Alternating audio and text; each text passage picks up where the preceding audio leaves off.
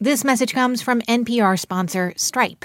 Tap to pay on iPhone, and Stripe can help you grow your business's revenue and reach through accepting more in-person, contactless payments right from an iPhone.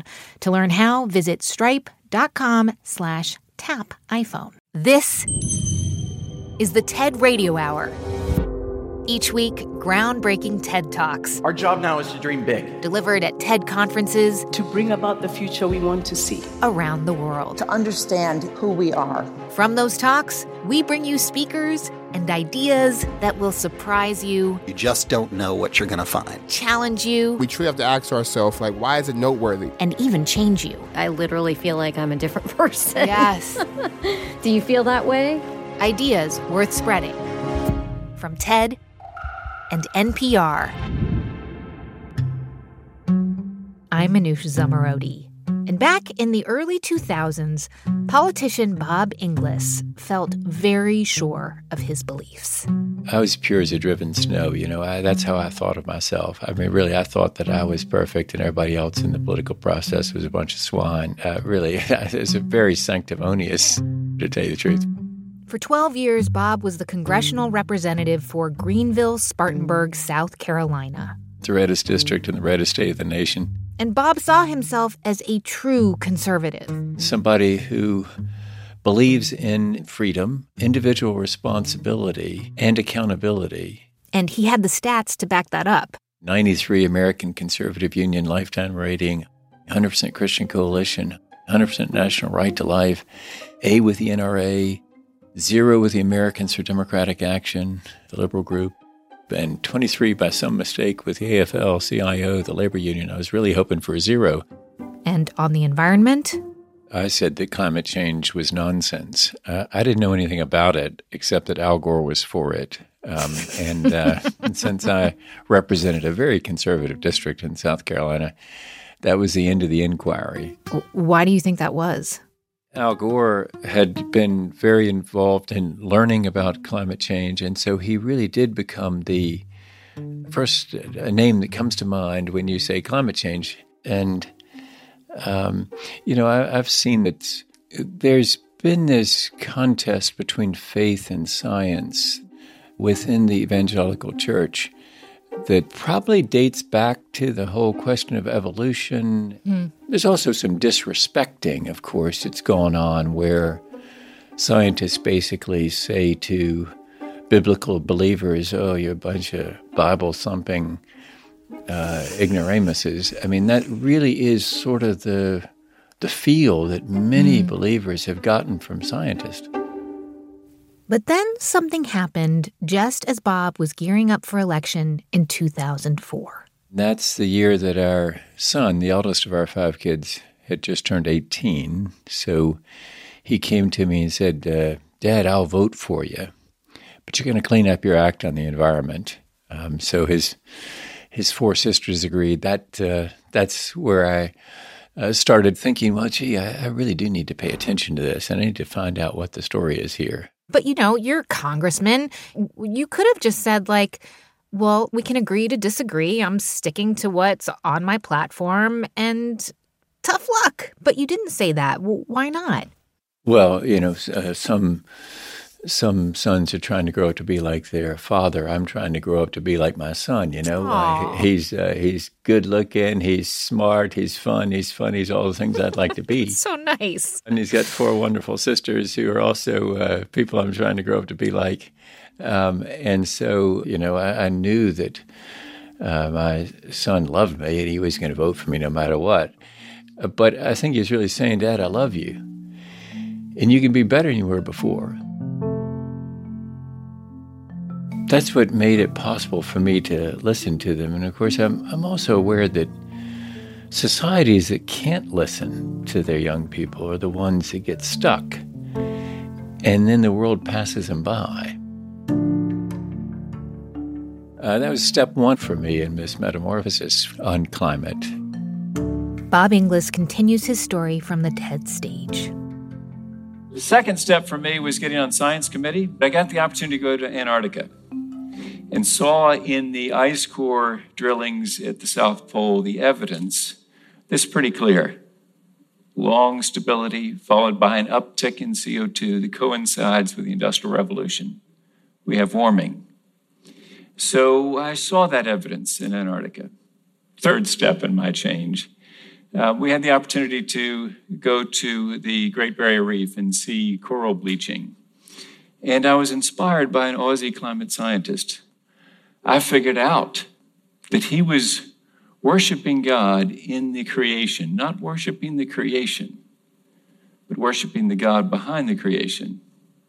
Subsequently, I had plenty of time to talk with him, and he talked to me about changing his life to love God and love people, people that he would never know, could never know, because they'll come along after us. So you have this major transformation. I mean, but that's not easy, right? Like when a politician changes their stance or does a 180 on a topic or an issue, that's not usually seen as coming to a new understanding. That is called flip-flopping in politics. Yeah. Yeah, and that's it's a real problem, isn't it? I mean, if we can't do 180s on things, then that means we're just stuck. I'm of the opinion when the facts overtake you, it's better to be overtaken than to double down disputing the facts, because facts are stubborn things. It's sort of curious, especially in my faith tradition, that, we talk about people having conversions, and that's a positive thing. But in politics, you can't convert. You got to stick with whatever the mistake is that you said when you first ran, and and you can stick to it, even though the evidence is mounting up that you're wrong. Admitting you're wrong can be painful. Many see it as a sign of weakness. And sticking to your beliefs these days, that shows you've got guts and a backbone. But what if we understood how flexible thinking can spark our curiosity and bring people who differ together, or at least feel more compassion towards each other? So today on the show, changing our minds. Why reevaluating our ideas and beliefs can be good for our brains and relationships, and even bring us a little joy. For Bob Inglis, the last step in his transformation was proposing climate legislation. He introduced the Raise Wages, Cut Carbon Act of 2009, which would impose new taxes on fossil fuels. And as a Republican from South Carolina, it was a pretty controversial move. Probably not the best idea in the midst of the Great Recession. I think for many of my constituents, they thought this is just too much. Mm-hmm. I mean, you've gone too far here, Inglis. You've broken trust with us because we're not sure who you are. So for those who don't know, tell us what happened when you ran for re-election in 2010. Well, it wasn't even close, After 12 years in Congress in a Republican runoff, I got 29% of the vote, and the other guy got the other 71% of the vote. So a rather spectacular faceplant in politics, I suppose. You don't usually lose by that margin after 12 years in Congress. It was quite an abrupt end. How did you feel about that? Did you think to yourself, well, this is the sacrifice I have to make? Or did it sting as much as it sounds like it would have? Oh, it's awful. It's quite a sting. I mean, to lose in a primary especially is painful. It's one thing to lose in the general election. If you lose in the general election, there's a party to come home to. They'll invite you to the next Lincoln Day dinner. They'll let you speak. They'll say, yeah, you put on the good fight and you were our champion and you came a little short, but still we love you. You lose in a primary, there's no party to go home to. Mm. It's sort of like a divorce or something. It's just a terrible feeling because people who have hugged you around the neck, told you they love you, they're praying for you. You go to the next county convention and they got the other guy's sticker on their lapel. And it's why I think so many politicians, this is left and right, are so worried about losing in a primary, because it is way more painful than losing in a general election. So tell us then what you did after not winning the primary. You weren't a congressman anymore, but you decided that you wanted to focus on climate. So tell us about what you decided to do. Well, a foundation came to me and said, Inglis, you're an unusual zoo animal, you're like an actual conservative who says climate change is real. Will you speak and write for us? So that's what I've been doing ever since. And it's now this thing called republicen.org that urges conservatives to engage on climate. There are a lot of conservatives who just haven't heard it in their own language yet. And if they could hear it explained in the language of conservatism, they can say, well, now I'm seeing a solution that fits. I see you're not trying to regulate my very breath. You're trying to do just what Milton Friedman would have told us to do.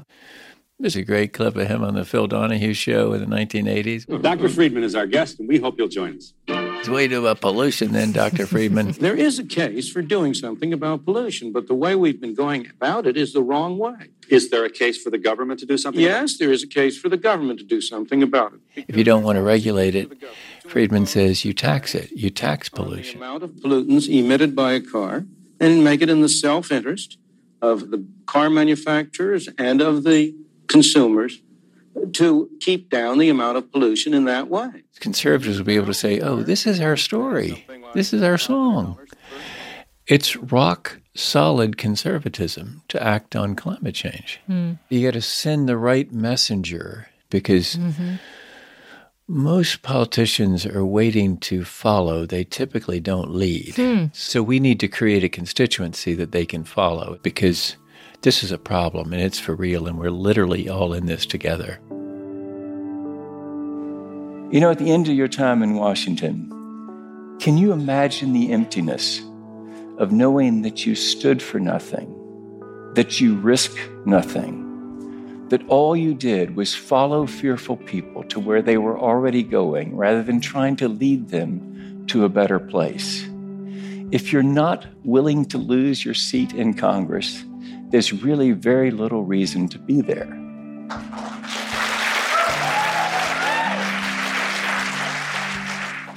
So here's the thing.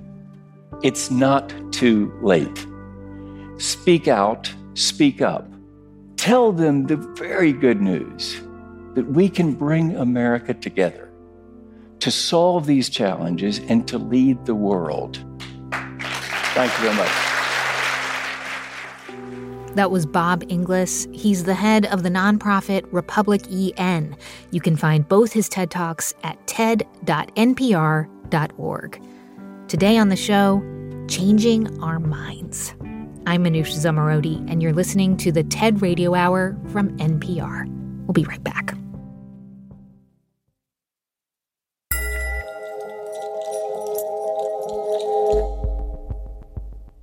This message comes from NPR sponsor Charles Schwab with their original podcast, Choiceology. Hosted by Katie Milkman, an award-winning behavioral scientist and author of the best-selling book How to Change. Choiceology is a show about the psychology and economics behind people's decisions. Hear true stories from Nobel laureates, historians, authors, athletes, and more about why people do the things they do. Download the latest episode and subscribe at schwab.com/podcast or wherever you listen. Support for this NPR podcast and the following message come from Easy Cater, committed to helping companies solve food. From employee meal plans to on-site staffing to concierge ordering support. With corporate accounts, nationwide restaurant coverage, and payment by invoice. EasyCater.com. From your car radio to your smart speaker, NPR meets you where you are in a lot of different ways. Now we're in your pocket. Download the NPR app today.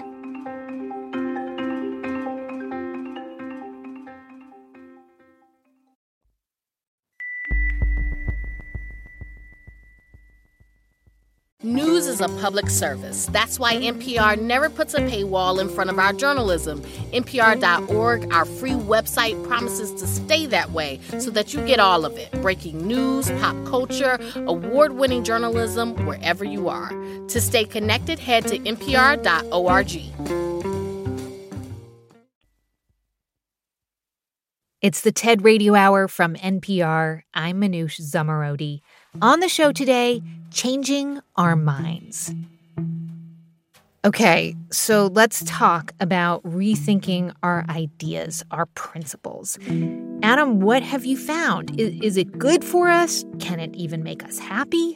Well, Manoush, I don't think that rethinking always makes you happy. But failing to think again is a recipe for misery. I can't tell you how many students I've had, for example, who decide, like at age 3.5, I must be a doctor or a lawyer.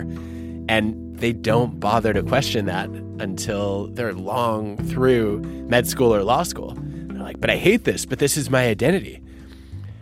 I think they're really misunderstanding what it means to think again, right? So changing your mind does not mean you've abandoned your principles. It means you've evolved, or the world around you has evolved. This is Adam Grant. He's an organizational psychologist. And I host the TED podcast, Work Life. Adam has written many books on human behavior. His latest is called Think Again, and it's something that he has struggled with himself. I've had a hard time with with admitting I'm wrong pretty much my whole life. No. I think I've gotten better at it recently, I hope, although I might be wrong about that. So, I think, Manoush, I have these memories. Like, I remember being on the phone with my best friend. I think it was a commercial during Seinfeld, and we were arguing about a movie quote. I knew I was right, so I played the tape. I had it on a VHS tape. I played the tape, and I was wrong. Oh. And I couldn't believe it, and I couldn't admit it. And finally he said, "Shut up, Adam. I won't talk to you until you admit you're wrong." And then he hung up on me. And I think that was the beginning of my journey to try to figure out, why is it so hard to rethink our opinions and our convictions? Yeah. And, fast forward a couple decades, I wrote a book about it. Here's Adam Grant in his TED Talk. You might have heard that if you drop a frog in a pot of boiling water, it'll jump out right away. But if you put it in lukewarm water and then slowly heat it up, the frog won't survive. The frog's big problem is that it lacks the ability to rethink the situation. It doesn't realize that the warm bath is becoming a death trap until it's too late. Humans might be smarter than frogs, but our world is full of slow-boiling pots. Think about how slow people were to react to warnings about a pandemic, climate change, or a democracy in peril. We fail to recognize the danger because we're reluctant to rethink the situation. Rethinking isn't a hurdle in every part of our lives. We're happy to refresh our wardrobes and renovate our kitchens. But when it comes to our goals, identities, and habits, we tend to stick to our guns. And in a rapidly changing world, that's a huge problem. I mean, we think about today and we think, oh, well, when you stick to your belief and ideas, that means you stand for something or you have a spine. You're not a flip-flopper. Well, I think the problem is people confuse flip-flopping with rethinking. Right? Flip-flopping is changing your mind because it's convenient. Or not even changing your mind, just telling people what they want to hear without reconsidering what you really think. So when people flip-flop, they're thinking like politicians. They're saying whatever they need to say to appease an audience. Manoush, one of my biggest frustrations is with the amount of time that I have spent and also that a lot of people spend thinking like preachers, prosecutors, and politicians. So originally this research goes back a couple decades. Basically, when you're in preacher mode, you're defending a view that you already hold. When you're in prosecutor mode, you're attacking somebody else's views. And when you're in politician mode, you only listen to people if they already agree with your views. All three of those mindsets can make it hard to think again because you've concluded that you're right and other people are wrong. So they might need to open their minds, but your cognitive work is done. And I think one of the most interesting explorations of these tendencies happened in a study back in the late 1950s. There was a psychologist His name was Henry Murray. And Henry Murray was one of the great personality psychologists of his time. Murray was a researcher at Harvard who was interested in something that he called stressful interpersonal disputation. Which is essentially if you have not just an argument with someone, but you really feel like your worldview is threatened. How do you deal with that? So Murray designed an experiment. The subjects were 22 Harvard sophomores. He actually handpicks them based on a range of psychological profiles he's interested in to participate in these experiments that would go all the way through college. And if you're one of these students, for the first month, you answer some questions, you take some tests, basically write out your philosophy of life. You wax poetic about your guiding principles, your core values, your deepest held beliefs. And that's a great way to get people into the mindset of preaching, right? The virtues of their existing opinions and being ready to prosecute anyone who disagrees. And then after that month, you show up to submit your portrait of you, essentially. And you're told you're going to be paired with another student who's gone through the same exercise. And you'll each get, I don't know, maybe a day or two to read. And then you're going to have a filmed debate about your worldviews. But there's a catch. You don't know that the other student is actually a law student who's in cahoots with Henry Murray and his colleagues.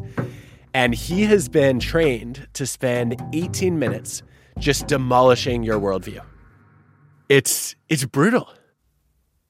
Okay, wait. When you say demolishing your worldview, basically saying, like, here's what you think and here's why it's wrong kind of thing? Yes. Like, that's what we're talking about? Yeah. So I come in as the law student and I say, you know, Manoush, I read your worldview.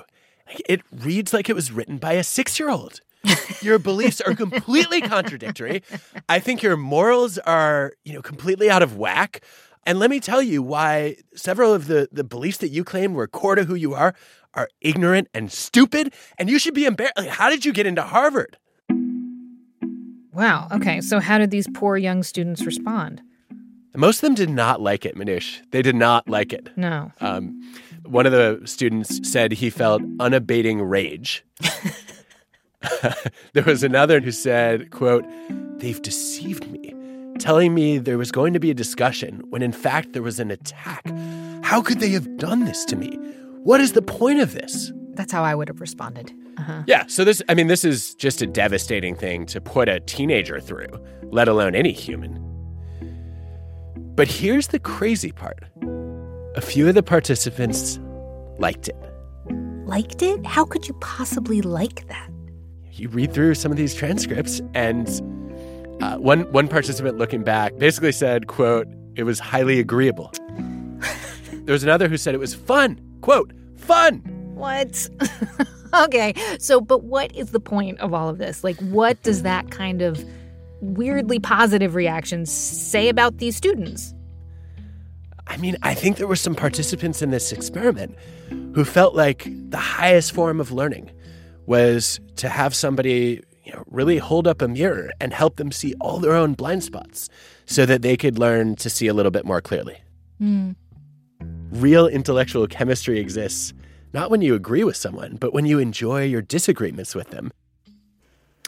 Okay, I have to say that this study gives me a little bit of a stomachache because I do think, and the reason being is I think if you come to a place where you feel quite certain about your ideas or you find arguing about core beliefs fun, you are coming from a place where you feel pretty secure in your place in the world, in your intellectualism, in your right to be in that room, right? We're talking about 1950s, white dudes at Harvard. And now I think we're at this place where we are trying to figure out how do we have these conversations where we challenge each other about our beliefs when there are some people who have never been asked what their beliefs are, or other people who will resort to violence if you question their beliefs. Or I hear a lot of conversations where there is no argument because that's considered to be unkind. And we're in a world where a lot of people are talking about kindness and bringing people into a conversation. It's hard, right? Like, we're at a moment where we're really struggling to make people feel good about having their ideas challenged. I think that's true. I might quibble, though, with one of the premises. Okay, and I'm open to that. Go ahead. I don't think you always have to be intellectually secure, to be open-minded. You just have to be curious and humble, right? You have to know that you don't know everything, and you have to want to learn more. But I guess that requires you then to not make your ideas your identity. Yes. That's a huge part of what thinking like a scientist is about, right? When I say think like a scientist, sometimes people think, oh, wait, so I have to go buy a microscope or own a telescope? No. For me, thinking like a scientist is about not letting your ideas become your identity. Saying, what I believe is not who I am. Right. And I should say that is one of the main points in your book, that instead of being like a preacher, prosecutor, or politician, we should think like a scientist. But to me, that could mean I have to come up with a hypothesis, an idea of what I think is right, but then I need to prove it, right? No, don't do that. Bad. Okay. Tell me. You definitely want to come up with hypotheses, but then good scientists are as motivated to disprove their hypotheses as they are to support them. Ah, yes. And I think what a scientist is after is actually discovering the truth, not selling it. There is one person you mentioned who has made this kind of thinking, or rethinking, I should say, a habit. And it really made me chuckle because it's a Nobel Prize winner, Daniel Kahneman. And I would think that is someone who is probably right, if not all of the time, then most of the time. But he responds to having his ideas challenged exactly as you just described, kind of like the students in the study. Like, he enjoys being challenged or even being wrong. Yeah, I had this surprising experience with him a few years ago where I went to give a talk at a conference. I finished the presentation, I got off the stage, I'm walking out, and I see Danny Kahneman in the audience. And he pulls me aside as I'm walking out and he says, "That was wonderful. I was wrong." Those are situations in which you're surprised. I've really enjoyed changing my mind because I enjoy being surprised. And I enjoy being surprised because I feel I'm learning something. Adam, you got to interview Danny Kahneman for your podcast. And when he describes that moment of realizing he's wrong, it sounds like it brought him so much joy. But wait, just to clarify, what was it that he was so wrong about? Oh, I was presenting on my research on givers and takers. And I think he had made a prediction about who was going to be more successful in the short run versus long run. And then the results were different from what he expected. Just like a scientist. Yeah. I mean, he's right. He has a hypothesis. He finds out the hypothesis is, if not false, at least incomplete. And he's like, wow, this is a moment of discovery. I have never thought that ideas are rare. So being less identified with your ideas is also associated, I think, with having many of them, discovering that most of them are no good, and trying to do the best you can with a few that are good. I think the mindset that Danny brings to the table as a scientist is really different. Right, the joy of engaging with this kind of interpersonal and intellectual challenge is not that I get to win and make you lose. It's that we're both going to discover something. And that's really shifted the way that I deal with some of the most heated conversations in my life, and sometimes even online. Every once in a while, someone will say, well, let's just agree to disagree. Uh-huh. What do you think of that? I don't believe in that. If you say, let's agree to disagree, you're giving up. You're saying we are incapable of having a thoughtful discussion about this issue. And so when someone says, let's agree to disagree, I know it's time to stop arguing to win and start asking questions to learn. And I'll ask, where did I lose you? Where did this conversation go off the rails? What could I have done differently? And recognize that I don't know what would change your mind. I'm really curious to find out. And the best thing I can do then is try to help you find your own reasons for change. So I did this with a friend who's strongly opposed to vaccines. Oh, wow. Yeah, a couple years ago, I swore that we would never talk about vaccines again. I was worried that it was going to damage our friendship. And, I thought he was being stubborn and pig-headed. He thought I was being naive and Pollyanna and gullible. And those are generally not good perceptions, to sustain a 30-year friendship, right? But then COVID happened. And I decided that, as someone who cares about him and his family, I owed it to them to at least see if he was open to the possibility. Mm-hmm. I'm not someone who thinks that every newborn should get every vaccine ever developed. But it seemed like the best way out of this pandemic, according to the science that I had read. Mm-hmm. Let me just start by saying he has not gotten vaccinated, nor have his children. But I had a much better conversation with him than I had ever had before. And all I did was I went into the discussion and I said, I'm really curious. What are the odds that you'll get a COVID vaccine in your lifetime? And he said, it's got to be pretty low. I was stunned. I was like, what? I thought you were going to say 0. What do you mean pretty low? And he said, well, no, you always have to weigh the pros and the cons. I mean, if I were 80 years old, I wouldn't be worried about long-term risks. If there's a variant that has a 100% fatality rate and is highly transmissible, of course, you go for it. And what was so powerful for me about that conversation was, for the first time in the 3 decades that I've known him, he committed to at least being open to rethinking. And, all of a sudden, I didn't see him as an anti-vaxxer, and he didn't see me as a preacher or a prosecutor. Right. So I think that's what I'm looking for more of. When somebody starts to launch an assault on your worldview, it's not that difficult to ask, like, how did you arrive at that view? I'm really curious. Or I've never heard this perspective before. Was there a time when you didn't hold it? I think as people reflect on those questions, they're a little bit more likely to recognize that their beliefs are malleable and that also you're probably more than your worst opinion.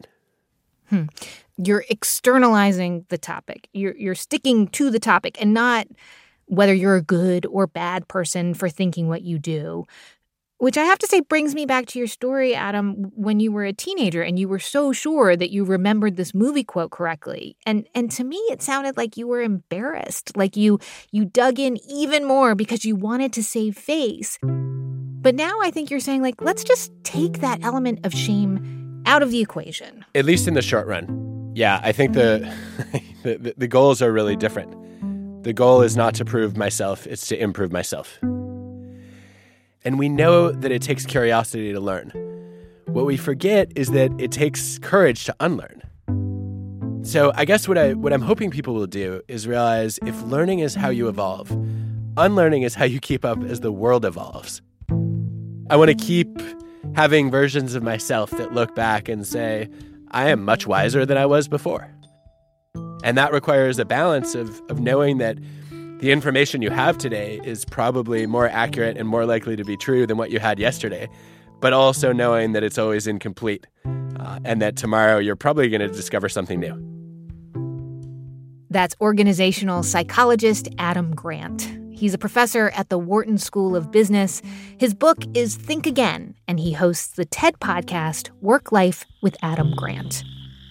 Oh, and back to that saying about the frog slowly boiling to death. Turns out it's a myth. Adam says they jump out of the pot as soon as it gets too hot. We humans just haven't bothered to rethink that old story. On the show today, changing our minds. I'm Manoush Zomorodi, and you're listening to the TED Radio Hour from NPR. Stay with us.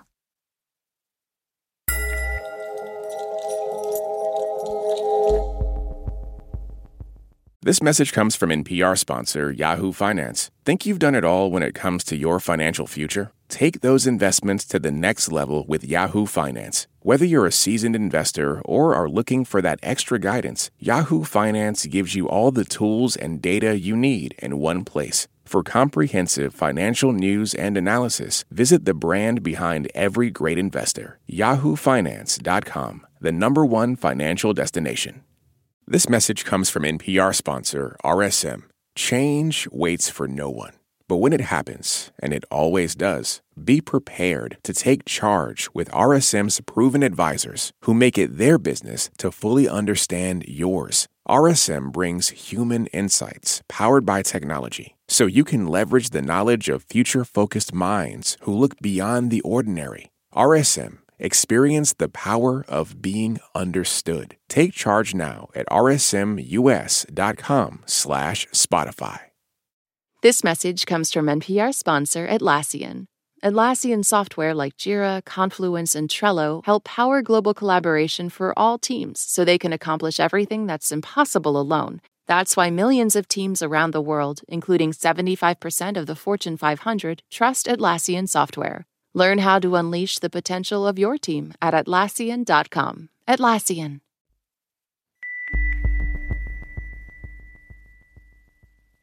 The news can feel incredibly overwhelming. For a breath of much-needed fresh air, head to NPR.org's culture section. From the buzzy movies, Tiny Desk, and artists that everyone seems to know about, type in NPR.org for the latest and greatest in the pop culture universe. It's the TED Radio Hour from NPR. I'm Manoush Zomorodi. So far, we have talked about why changing our minds isn't a sign of weakness, but a sign that we are growing and evolving. But convincing other people to change their minds, that's another matter. Our next guest says that we need to change how we interact, rather than call people out or cancel them. In fact, she has a better phrase. Well, I use a lot of one-liners, so I'm not quite sure which one you mean, but the title of my book is Calling in the Calling Out Culture. This is Loretta Ross. She's a longtime civil rights activist and organizer. That's the one. So define it for us. What is call-in culture? Well, calling in is really a call out done with love. So it's the same thing, but instead of using anger, blaming, and shaming as your method of achieving accountability, you use love, grace, and respect. Which sounds so dramatically different than the reactions we mostly see today, especially online. Well, let's keep in mind that the original definition of calling out was inviting someone to a duel. I mean, isn't that how Alexander Hamilton got killed? Right. So it's not at all a new behavior. What is new is that you can summon a lynch mob with a tweet. Now, all of us know what calling out is. Our cancel culture is this called. Here's Loretta Ross on the TED stage. You think somebody has done something wrong, you think they should be held accountable for it, and you think they should be punished for it. So one of those calling out examples is, I can't believe you just said that. You're racist, sexist, toxic, manipulative. With this approach, you've guaranteed one thing. With this blaming and shaming, you just invited them to a fight, not a conversation, because you're publicly humiliating them. Now, some people actually think call-outs should be used to hold powerful people accountable, and there's a lot to that. I mean, that's what the human rights movement has always done. But most people are calling others out of fear, or they're feeling that they need to belong to something. And some people think that they'll feel better about themselves if they put somebody else down. Most of us want all of this violence to stop, but we don't know where to begin. And most of us stay silent because we're afraid that we'll become the next target. So even if something feels unfair, we're silent. I try to point out to people that if you use respect and radical empathy as a way of having people invited into a conversation instead of a fight, you're more likely to achieve your goal. Chances are they're going to give your words a fair hearing than if they feel they're automatically being attacked and have to go on the defensive. It's just logical for me. You know, Loretta, you say it requires radical empathy, But in your talk, you hint that you didn't always think that way. Well, I'm not sure if I have any special empathy. Actually, I don't even like most people, so I don't think I'm naturally empathetic. It's a learned and acquired skill for me. Okay, so let's go back to that place where you first learned those skills. Tell me about it. The Center for Democratic Renewal started out in 1979 as the National Anti-Klan Network, and it was founded right after 5 anti-Klan protesters were killed in Greensboro, North Carolina, and 2 all-white juries acquitted the people who did the murders, even though it was caught on videotape. 6 Nazis and Ku Klux Klansmen are freed this morning after an all-white jury in Greensboro, North Carolina, declared them innocent. And so my boss at the time, Reverend C.T. Vivian, said, we need an organization to monitor these hate groups to make sure that people don't keep getting off. And it was in that job that I started assisting in the deprogramming of people who had left hate groups. And this wasn't just some wild experiment. This was something your boss, C.T. Vivian, deeply believed was possible and necessary.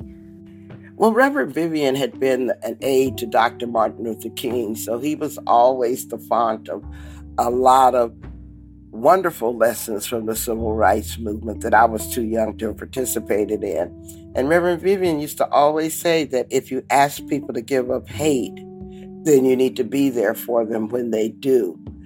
And when he first told me those words, I basically muttered under my breath, because you can't curse out a preacher, but I did not believe him. Because if the Klan was okay hating me, I was all right hating them back. I mean, that's the way the world worked, right?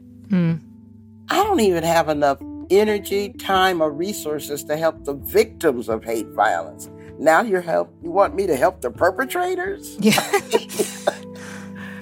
Disbelief was my dominant reaction. But he was right.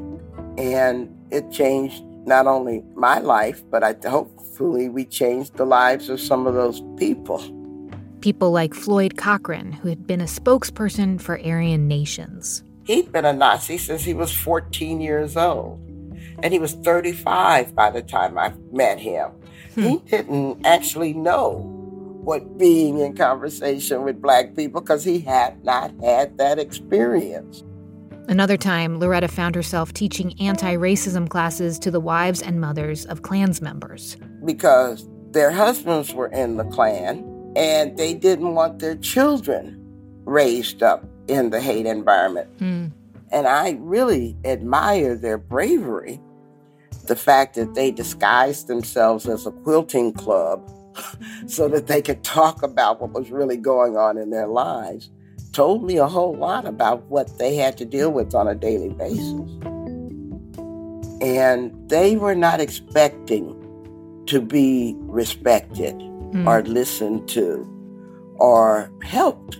They were so used to using hatred as their currency that they weren't expecting not to get that in return.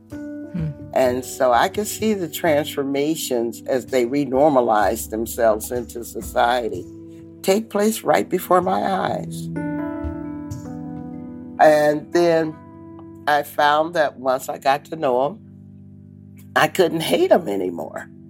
I thought I was going to change them, and they ended up changing me, even in more profound ways. And so I had to find another motivation. And that motivation became love and respect. This ethos is what Loretta thinks is missing from how we interact with each other today. She says we need more calling in, less calling out. One of my students once said, a call out is not an invitation for growth. It's the expectation that you've already grown. This is the culture we're trapped in now. On the other hand, there is calling in. So when you think somebody has done something wrong and you want to hold them accountable, you don't react with anger or hate. You just remain calm and look at them and say, that's an interesting viewpoint. Tell me more. And if you use this call-in practices like I'm teaching, what you'll do is several things. First of all, you'll lead with love instead of anger and allow somebody else to grow. Secondly, it'll affirm your own inner empathy and your compassion. And then the third thing is that you can call in your friends, your families, your neighbors, your coworkers, all the people you might have given up on in the past because of how they've hurt you. So let's do a demonstration. Let's say there is, because I have tried calling in a particular relative, and I have to admit that I don't think that I've done very well. First you said relative, so you know this person. Yes, I do. Won't engage, won't use the same kind of language of, believes things are pretty black and white, they're right, everyone else is wrong, and can't even have the kind of empathetic conversation that you're talking about. So how do you begin to call someone in when it feels like you live on different planets and don't even use the same vocabulary? Well, I find that it's very useful in those kinds of situations to go underneath their words and ask about their values.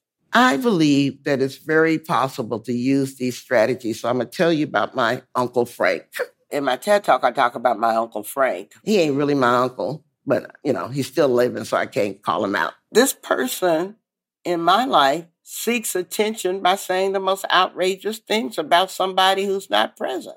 He came to a family reunion and decided to talk about Mexican Americans stealing jobs. And most people buried their faces in their plate because this was Uncle Frank. This is what he does. But I decided to respond, but not with anger. I kind of organized a few comments and asked him a question. Uncle Frank, I know you. I love you. I respect you. And what I know about you is that you'd run into a burning building and save somebody if you could. And you wouldn't care what race that person is. You wouldn't care whether they were gay or an immigrant. So tell me, how can I reconcile that good Uncle Frank I know you are with the words that just came out of your mouth? You haven't called him in. You haven't called him out. You called on him to decide how he's going to be. And with this approach, he's less likely to become defensive because you haven't actually attacked him. And while he's organizing what to say, you've affirmed that he has options about how he wants to be, especially in his niece's eyes and his family's eyes. But most importantly, the third thing you've achieved is that you did not let his bigotry go unchallenged. Loretta, I got to say, that kind of response is admirable. It's also really gutsy because asking those kind of calm, collected questions at a family reunion, that can be super uncomfortable. If you're not in an emotionally healed enough space to put your visceral reaction to their words in your parking lot and then get back to focusing on them, then you're not in a good enough place to do that calling in because you're just constantly going to be reacting to their comebacks, to their retorts.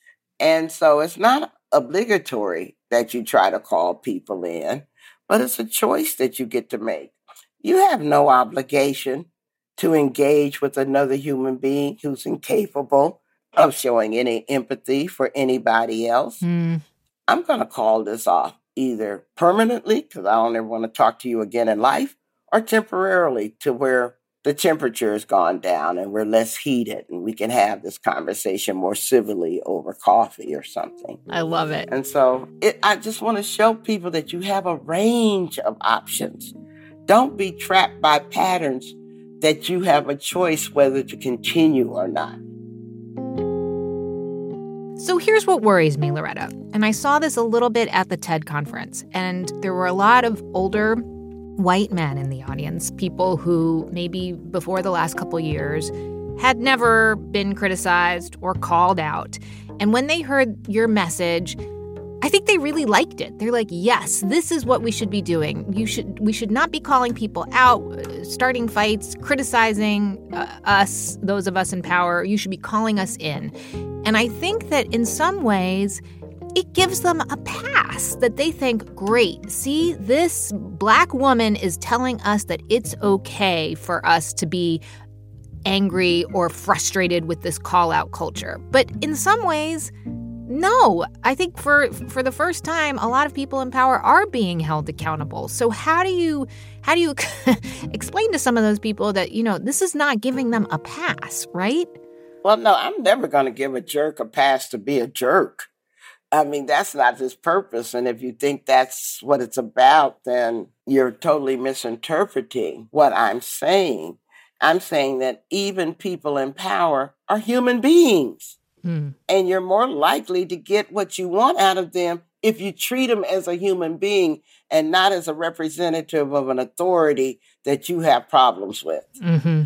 Now, people should be held accountable when they abuse their power, when they don't be responsible to their obligations, and they don't respect the humanity of other people. Yes, there are methods for achieving that accountability. But if you project on them your fear of power, your fear of authority, your fear of their identity, and you dehumanize them, you've totally decreased their chances that they're going to want to hear a damn thing that you say. Because people can smell disrespect. You don't actually have to say it. The fact that you don't see them as a human being comes through. And certainly as a victim of anti-Black racism, I can smell disrespect. You don't have to be in a Klan robe. I can smell it. I think to some people, this idea of calling in might seem trivial, maybe inconsequential. But to you, it's a culmination of all the work that you have done over the last few decades. Oh, there's a direct through line between my entire social justice career to where I've arrived at. How we do the work is as important as the work that we do. And I am truly confirmed that if we don't learn to work better together, we will be overwhelmed by the tsunami of hate that people are profiting off of, whether they're running for political office or just laughing all the way to the bank. We have a chance to stop this very ugly turn towards humanity worldwide. But we have to recognize the nature of the threat and our capacity for doing something different. We don't just have to write ourselves as victims of this narrative, when in fact we have a considerable power if we point it all in the same direction. Because as I said, if a Black woman can't hate the Klan, then everybody else is just a problematic ally. So it's my privilege to figure out a strategy for working with everybody who means well. Loretta Ross is an organizer and activist for reproductive and civil rights. She's also a visiting associate professor at Smith College. You can see her full talk at TED.com. Thank you so much for listening to our show today, Changing Our Minds. To see hundreds more TED Talks, check out TED.com or the TED app. This episode was produced by Fiona Guerin, Matthew Cloutier, and James Delahousie. It was edited by Sanaz Meshkinpour and Rachel Faulkner. Our production staff at NPR also includes Jeff Rogers, Diba Mohtasham, Katie Monteleone, and Harrison V.J. Choi. Our audio engineer is Brian Jarbo.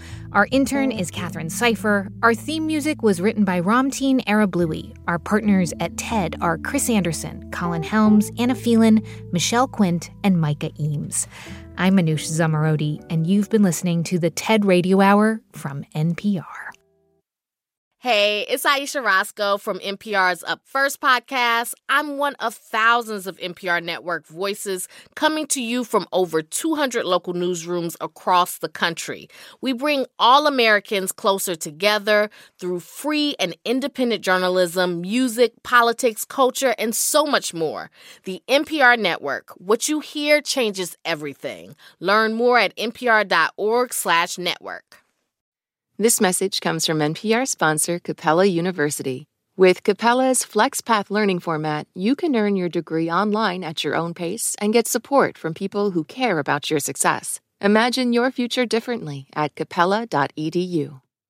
Former President Trump is in serious legal trouble. And at the same time, he wants his old job back. It's a really big story. But with different trials in multiple states, with plea deals, testimony, gag orders, it's also really hard to follow. So we created Trump's Trials, a new NPR podcast where we break down the big news from each case and talk about what it means for democracy in weekly episodes. I'm Scott Detrow. Check out Trump's Trials from NPR.